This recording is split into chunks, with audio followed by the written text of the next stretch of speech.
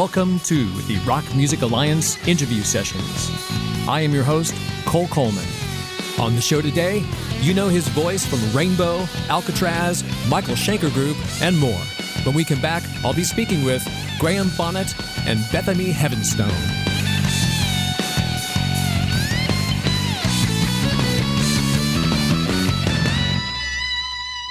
Attention guitar players, join the Thimbleslide revolution and free your slide finger. With its patented shape, you can slide and fret while wearing the Thimbleslide. Visit Thimbleslide.com. That's Thimbleslide.com. We're back, and I'm speaking with Graham Bonnet and Bethany Heavenstone. Hey, I like the way you say my name. I always pronounce it Bonnet because if I ever said Bonnet, people would kind of laugh at me and point and say, Bonnet, you kidding me? So I guess my first question is, how do I pronounce your name? I heard that when I was in Rainbow. It sounded so grand, you know. Don Airy, Richie Blackmore, and Graham Bonnet. And I turned to the guy and said, "What? Who the hell's that?"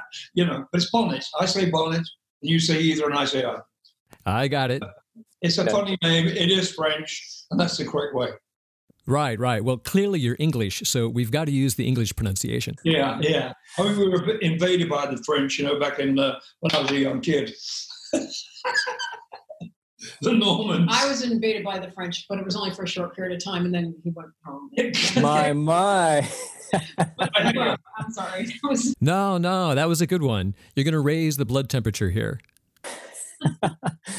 Well, I tell you what, guys, the first thing I like to ask people is like, well, Graham, what are you doing right now? What's your latest projects? What have you been doing since No Bad Habits and the book? Wow. You've been right back to that?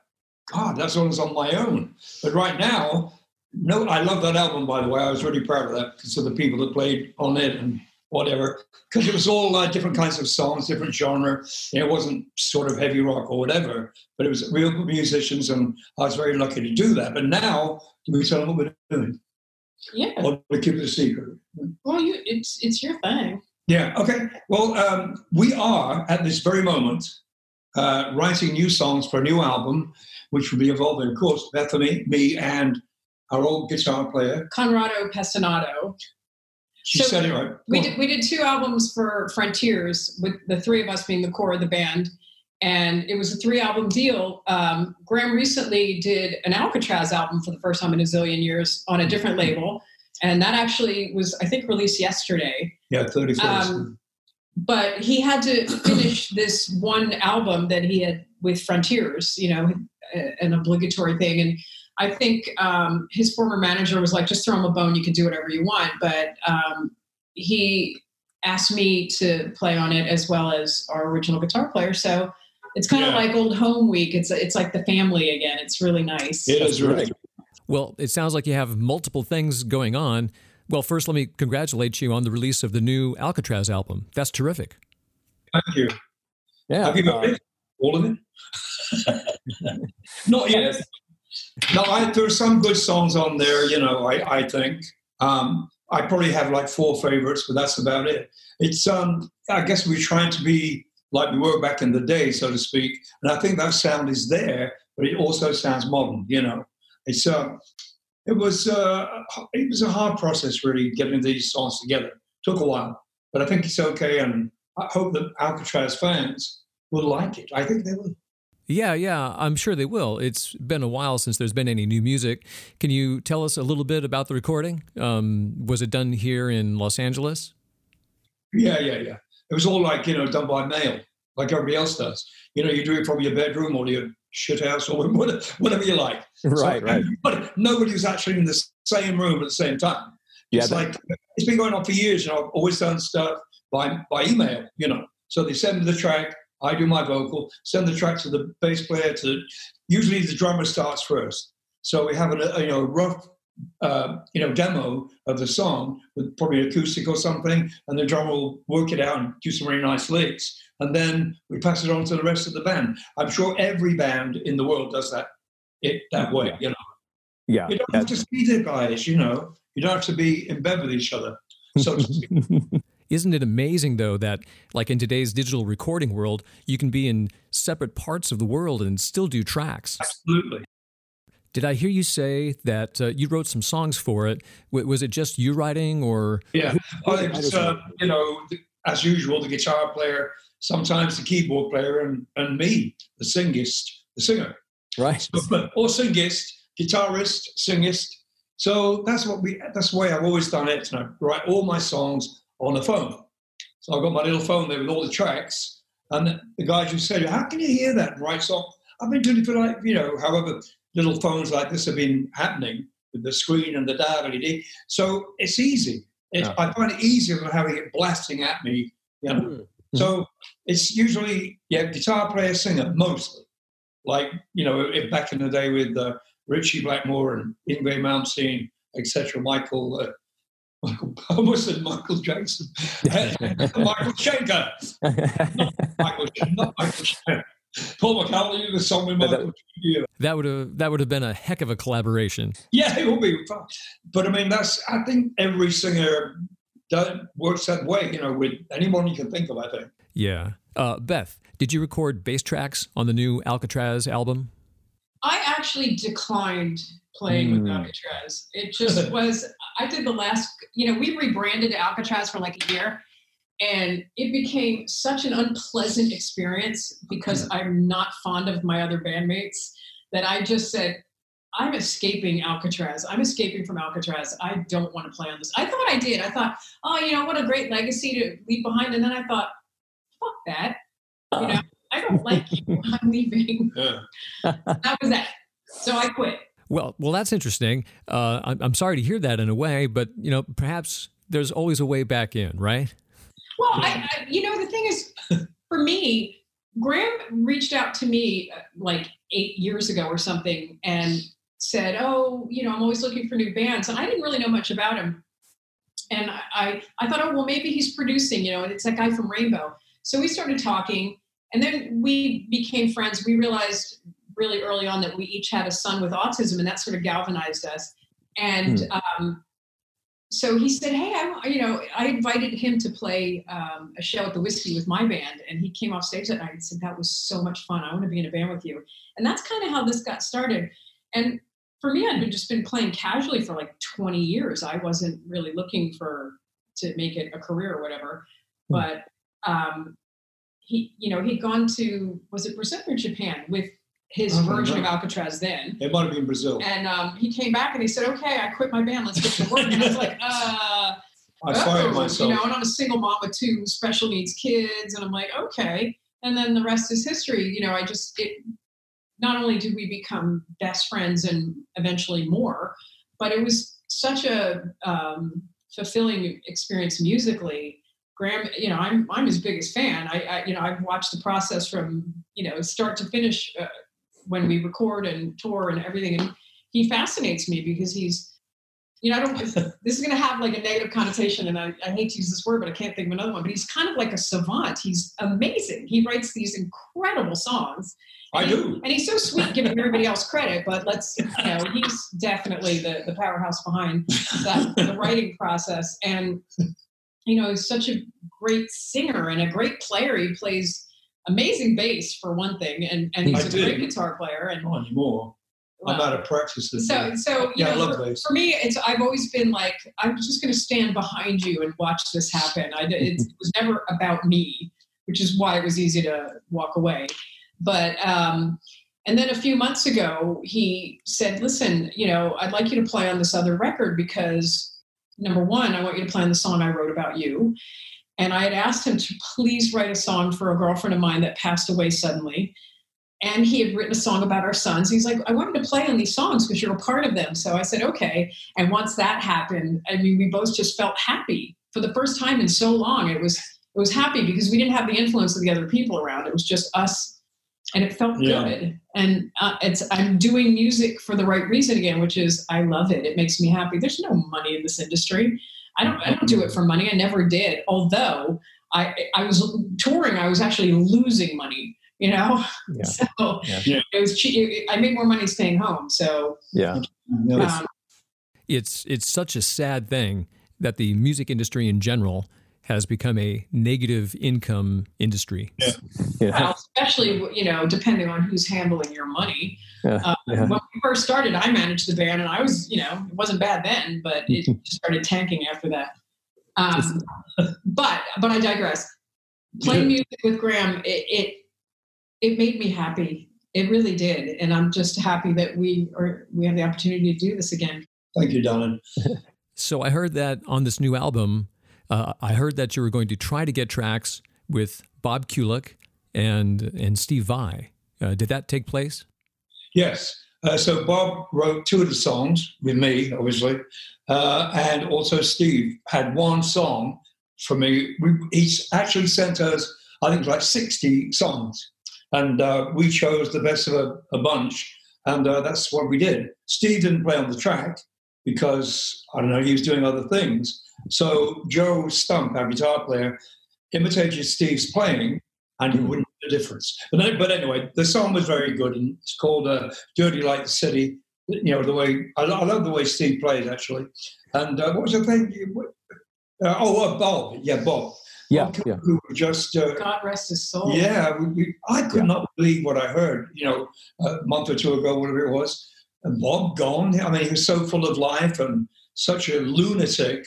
And everybody kind of loved him, and then they kind of hated him because he wouldn't stop being this guy who presses forward. Come on, got to do this, got to do this, got to do this. He was really trying to do something that he never. He trying to reach something that he never got hold of. And he's a great player, but he was always that guy that never quite made it. A bit like me. That's how I feel about me. I always was in these very famous bands for a while, with Rainbow, for instance, and it gave me a great platform for the future. And Alcatraz, we put that together, and that worked very well. Then, as the years went on, it died. And I'd just like to say one thing. Richie Blackmore, if you're watching, I have really long hair now. I haven't been to the barber for about, God, how many months is it? Well, we've been locked up since March. Yeah. I'm afraid of going to a barber because my hair's usually very short. Well, it's short on top, but it's all this stuff. It's like what do you call it? A mullet. Yeah, I couldn't think of the name. Well, I keep asking her to clip these ends off. No, not doing it because I've done it before and I screwed it up. So if Richie Blackmore sees any of this or hears about this, just tell him I've grown long hair now. He was always saying it on the road. And it became a big deal with him because one reason or another. And he said, I remember Cozy Powell used to call me the bank manager because I had this short bloody hair. And everybody else, he said, you look like a Vegas, whatever, comedian or something. So whatever, that is me. Because I was very much into rock and roll 1950s style. And that was kind of how I dressed, comb my hair back, the whole bit. I used to have very long hair, but when I was in the studio, I found myself doing this all the time. And my wife at the time said, why don't you just cut your hair so you don't have to keep doing this? Because my hair was down to my waist or not. And so I cut my hair so the headphones weren't bugging me. And eventually I thought, this looks better. So I kept it short. Well, the one thing I've noticed with rock audiences is that once you start performing, if you deliver the goods, they're okay with your appearance. It's like when you open your mouth and start belting out a tune, you're fine. Yeah, it's. I didn't like the uniform because the uniform that so-called rock guys wear. It's the tight shirt and the spandex back then. I'm talking about the lace-up thingy. I mean, every band looked the same with women's hairdo, women's clothes. I didn't want to look like that. Right. Kinds of women's clothes they wore. The high heel boots and the blah blah blah. So it's the first show I did with Rainbow. I remember some guys coming up front and going, where's Ronnie, etc. And this was going on.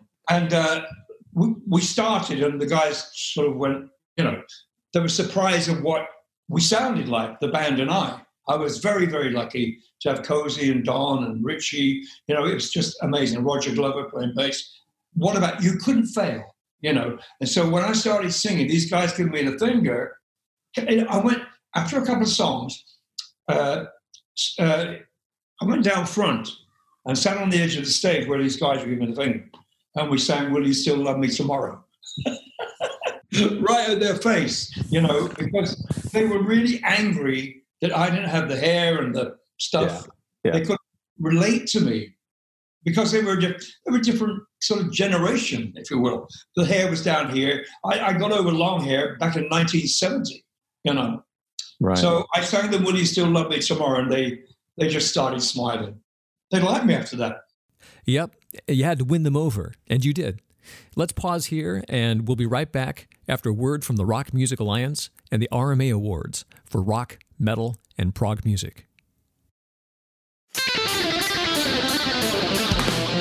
It's time that rock music has its own awards, the RMA Awards, its own scholarships, charity events, and more. And only you can make it happen by joining the Rock Music Alliance and voting in the RMA Awards. You can join as either a musician, an industry professional, or if you just love rock music, you can join as a patron of rock. Everyone can join, and everyone gets to vote. Join the Rock Music Alliance. Go to rockmusicalliance.com. That's rockmusicalliance.com.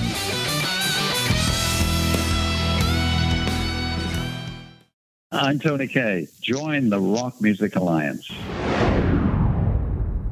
We're back with Graham Bonnet. Graham, I'm really glad you got Bob Kulick on there. As it turns out, that's his last studio appearance. We were very lucky to have him. Bob's always been a great writer, an amazing guitar player. And when I did two of his songs because I loved the way he wrote. And it was very easy for me to think of a subject for the songs. Although Bob being Bob, he never understood the poetry in the songs. And he always used to say to me, what's that about? What does that mean? It was a Michael Schenker song. It's called The Desert Song. And the words are, we're sailing ships across the desert, da-da-da-da. All that kind of like, well, it has a double meaning, but it doesn't. And he just didn't get it. So this song he wrote with me was about basically having sex. And he got in touch with somebody or other and said, we've got to change the words to that. He got in touch with me. Yeah, and what did he say? Well, first, let me preface He this didn't by get saying it. I've known Bob since I was a teenager because I'm from New York. So I've literally known him that long. And we hadn't spoken in a while, and then we played together, which was really nice with Graham. And he phoned me up, and he's like, okay. And he's not really direct. So I wasn't understanding what he meant. If he had said, I don't like these lyrics, and I got this other guy, and I want to write something different. If he'd said it like that, I would have said, well, Graham doesn't do other people's lyrics unless you're Russ Ballard, so that won't happen. But he got really angry with me and with Graham, and I left him a message. I texted him. I said, it's there's nothing nefarious going on. I just misunderstood you. Neither one of us knew that you wanted to change lyrics, or we would have said that's not going to happen. And he was really angry. He left a really, really angry message, which I didn't listen to until the day I found out he had passed. And it made me so sad that was my last contact with him, He wanted this other person to rewrite, and his lyrics I thought they were really sexy and brilliant, because he's very evocative when he writes and beautiful imagery. I knew exactly what he meant. Yeah, and Bob thought it's about Donald Trump, didn't he? And it's about sex. It's about having sex with a girl and rolling in the sheets and all that kind of stuff. But very upfront, I use the word, like erection. So it's very truthful. But it's a picture of a penis. And it's about throwing the girl to the sheets and having sex. And what she does and how she reacts to having sex with a man. It's not necessarily me. It's about somebody else. It could be about anybody. But Bob said, how can we do a song about Donald Trump? I do not know how we changed having sex to Donald Trump. That was strange. Bob. Misunderstood Those were everything. the antithesis of one another. Bob, bless his heart, he was just never, he couldn't understand words unless it was written by, somebody who played, who wrote for Kiss. Like lick it up, and all, right. All that kind of very obvious schoolboy lyrics, you know what I mean? So that was him. Gotcha. And he wanted to be a teenager, even though he was my age. No, he's a bit younger than me, Bob. A little bit. So, Graham, Take us back in time a little bit here. I've heard your beginnings were in much more of an R&B vocal style, and you had your first hit when you were just 21 years old with the Marbles, right? So were the Marbles in that song more of in a pop style or R&B style? It's kind of R&B. It was me and my cousin Trevor Gordon. We were like a duet, if you will. And they called us at the time, they called us the British Righteous Brothers, you know, Unchained Melody and all that. And the song was written by Barry Gibb, because my cousin used to be in the Bee Gees in Australia. The Bee Gees' old manager happened to be in the audience. And he came up to my cousin and said, Trevor, I think Barry and Robin and Marsh would love to see you now you're over here in England. And that's how it happened. Trevor went over to Barry's house, and he came back and he said to me, do you want to come and meet the guys in the Bee Gees? I said, absolutely. And that's how we got a thing going. And Barry wrote this song called Only One Woman, which did really great for us. It was a sort of R&B kind of thing like the Righteous Brothers. Very soulful. So what was the path from the Marbles to singing for Rainbow? How did that come about? Yeah, well what happened was I had a couple of solo albums that did very well in Australia. And one of the songs I covered on there was Will You Still Love Me Tomorrow, that thing. Right. And I think Roger Glover, who was producing, because he worked with friends of mine in London, got hold of the album and played it to Rich. And Richie just loved Will You Still Love Me Tomorrow. It's one of his things. Richie heard this song I recorded, and he liked the way I sang it and said, come for an audition for to replace Ron. So that's what happened. I went over and didn't sing Will You Still Love Me Tomorrow, but I sang a song called Mistreated, and they played it a couple of times.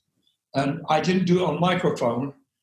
And they said, whoa, my God. We were in this big room in a chateau in France. And Don Airey said to me, my God, Graham, your voice is amazingly loud, but this time sing it on microphone. Yes, I've heard you're actually really loud. You have a loud speaking voice. You know why? Yeah, but you know why I was off mic? Because I thought, I'm not going to do this. Then I'll freak out and get all stupid and sing it wrong and go out of tune. So I didn't use the microphone, because I knew they would hear me. But as soon as that sound, but I got a very loud speaking voice. So fast forwarding from there, how did Alcatraz come about? What was the genesis for that? Yeah, well, I was in Rainbow for almost 2 years, I think, approximately.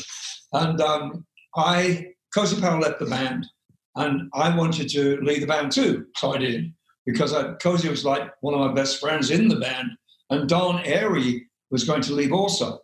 But what happened was I went back to LA, and they called me up and said, where are you? I said, well, I'm in LA.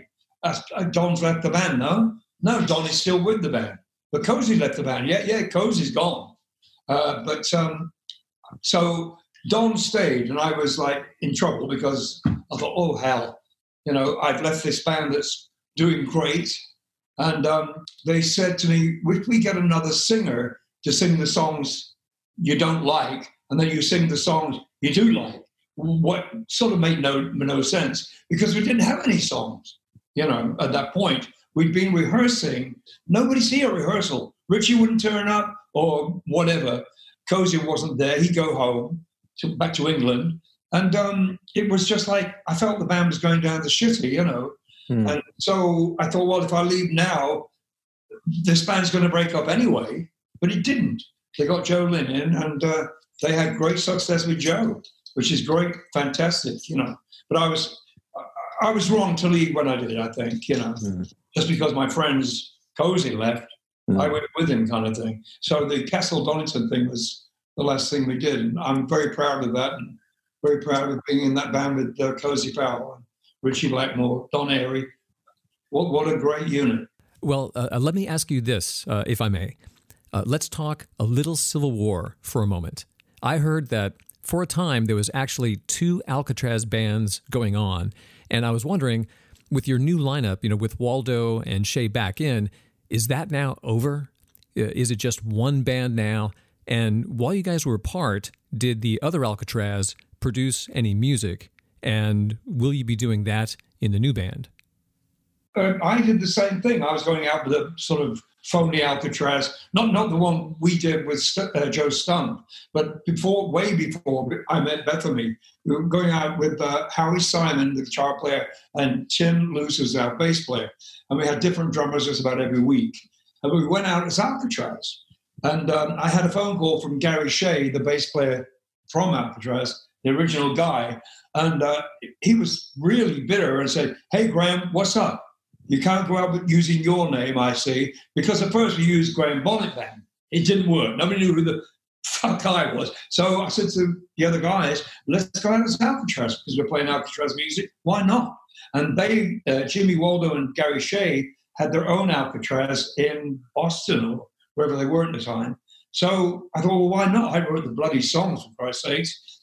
Let's go out as Alcatraz. And we did sort of it was all right, but not great. And then you find years later, like now, people are big Alcatraz fans. And Alcatraz has been dead for 1 million years, as far as I'm concerned, you know. But it's, that was now, this is then. Well, it looks like it's going to get back out there now. Do you guys have plans to tour? Well, yeah. But do you think we are? I don't think so. I don't think anything's going to happen for years. Yeah, it's going to be a little while with this virus out there. But we're working together, me, Bethany, and our guitar player, Conrado. Well, that's just folly. Conrado, she's a very good boy. I love you. So Conrado, me, and Bethany are starting something which... Well, we're just having a really good time. We're just happy to be together, playing and recording. And, you know, I'm not too concerned about the future because I'm planning on locking down for another year. I don't think this virus is going anywhere. Oh, no. Yeah, I hear you. You know, that's one thing great about music is as long as you can get together a home digital studio, you can continue to create. Exactly. Yeah. I also noticed, Graham, that you've done quite a bit of guesting with other projects. How was it guesting with the Royal Philharmonic Orchestra? Hey, oh, yeah, blimey. You're really going back now, are you? Yeah, Gary. It was Gary Moore, Don Airey. Oh, my God. Phil Collins. Was Phil Collins on it, I think? It was the London Royal Philharmonic Orchestra doing the music of The Police. Police. And I heard the track and I thought, what the hell is that? I had no idea what that song was. What song was it? Truth Hits Everybody. Truth Hits Everybody. That's the track. And I've never heard of it. And I bet you've never heard of it either. No. It's a very unknown song. But they wanted to do some songs with Chris Thompson from Manfred Mann. And it'd be great seeing, the two of you about, I can't. Yeah, I was out of it. I'm ashamed of it, but at the same time, I'm glad that I'm not like that anymore. You know, I've grown up a little bit and now I can see every day clearly instead of through an alcoholic haze. You know? I hear you.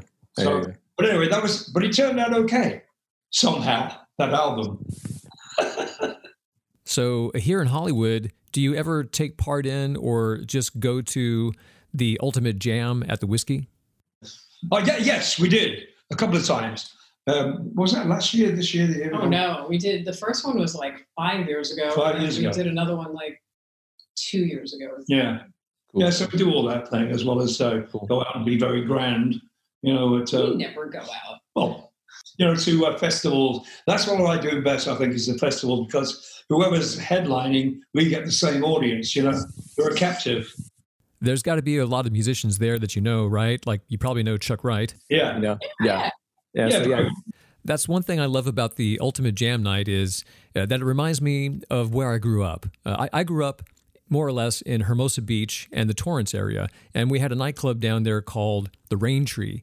And the Rain Tree was awesome in that it was the local musicians hangout. And you could go there any night of the week and you'd run into guys like Jack Russell from Great White and or guys from Kingdom Come or Don Dokken and George Lynch, and any night of the week you could go there and see some great musicians and music. And so it was a fun place to go. And there was also good live bands. And it was the kind of place that you wanted to perform well because your audience was these guys. So Ultimate Jam reminds me of those days. Yeah. Guys, let's pause our conversation here, and we'll be right back after a word from the Rock Music Alliance.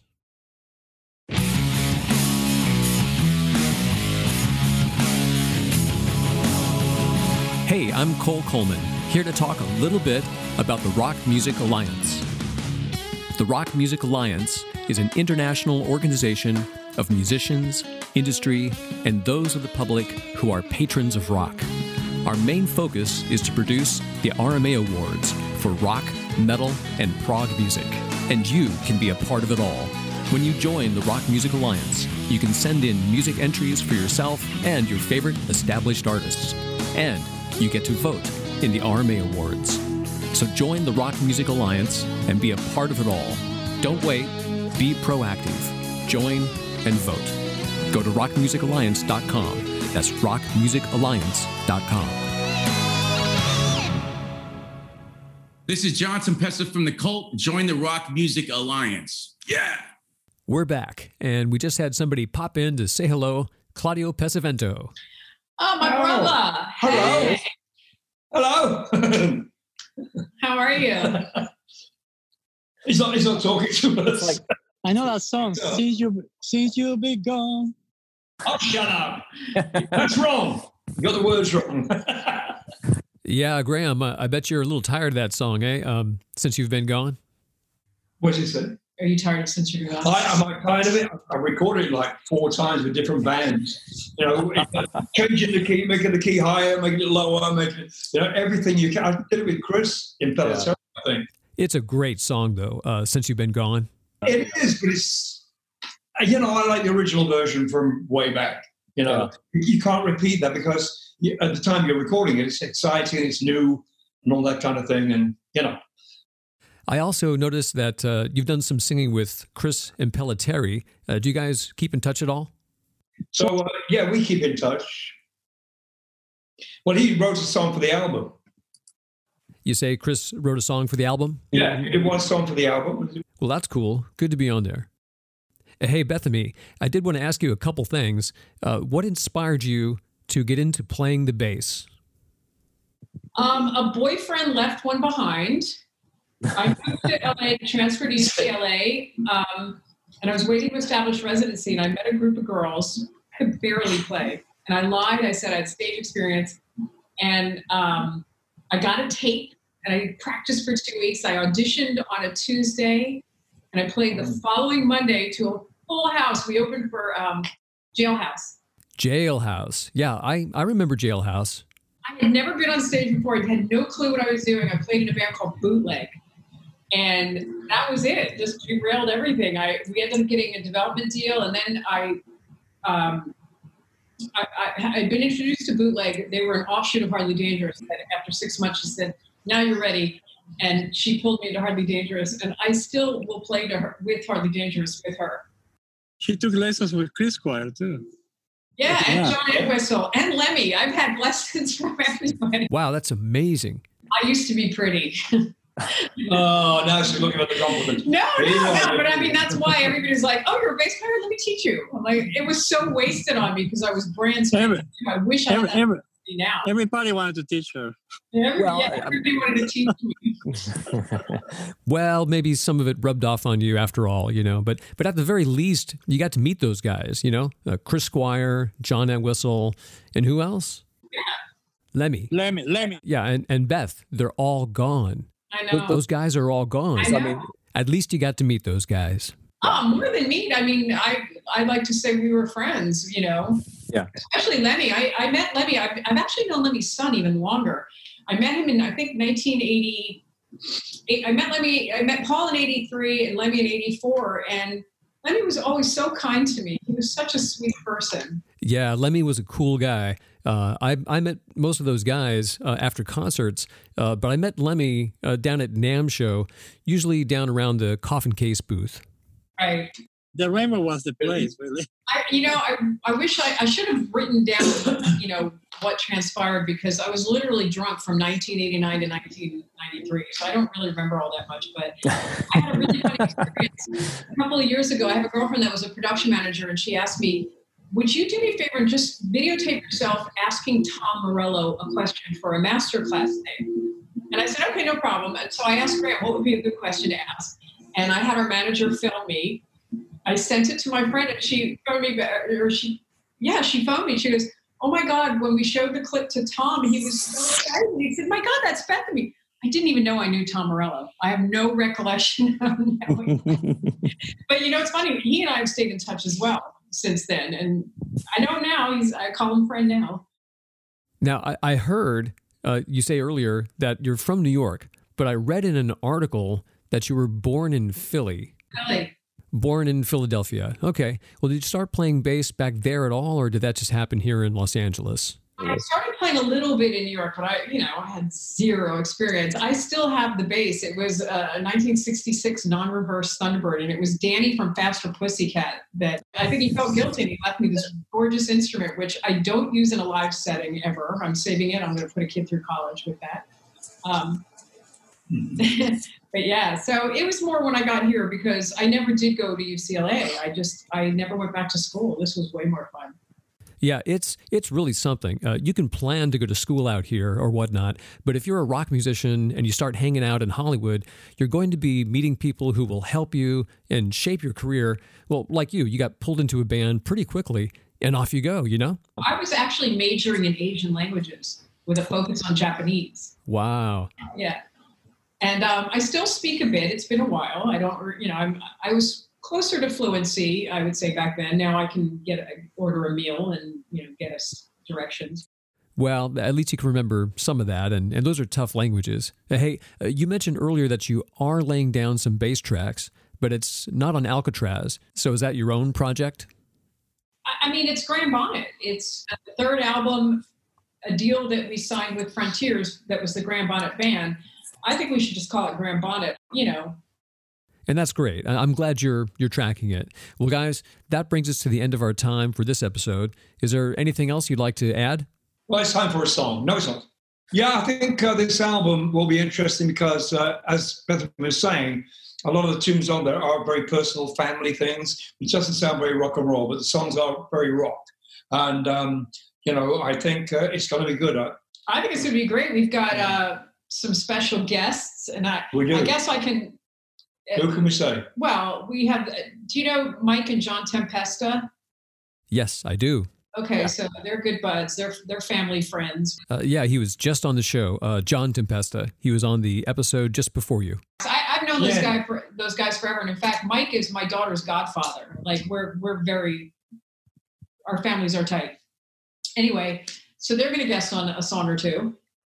Yeah, you guys know quite a few people, so you must have an amazing list of players that you can call from. So I hope you bring in some key players. Yeah, we've got some things up our sleeve that could be very We're looking for the drummer and the keyboard player, or possibly a second guitar player. It's, just people who are known and good. Yeah, now we have, without saying anything yet, without releasing any info, we have another drummer on board who it's very exciting. And we're going to try to get some guests that are sort of linked to his past, and some young bucks. Sounds like it's going to be great, guys. Good luck recording it, and I hope we can check it out here when it gets released. All right, man. Well, thanks to you both for being on the show. Thanks for having us. You too. Thanks, man. That's it for my conversation today with Graham Bonnet and Bethany Heavenstone. Keep in touch with Graham on his Facebook page and all things Graham Bonnet at grahambonnetofficial.com. Visit thimblesslide.com for the guitar slide that frees your finger. It allows you to slide and fret while wearing it.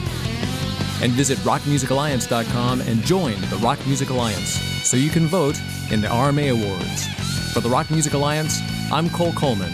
Be well, stay well, and join the Rock Music Alliance.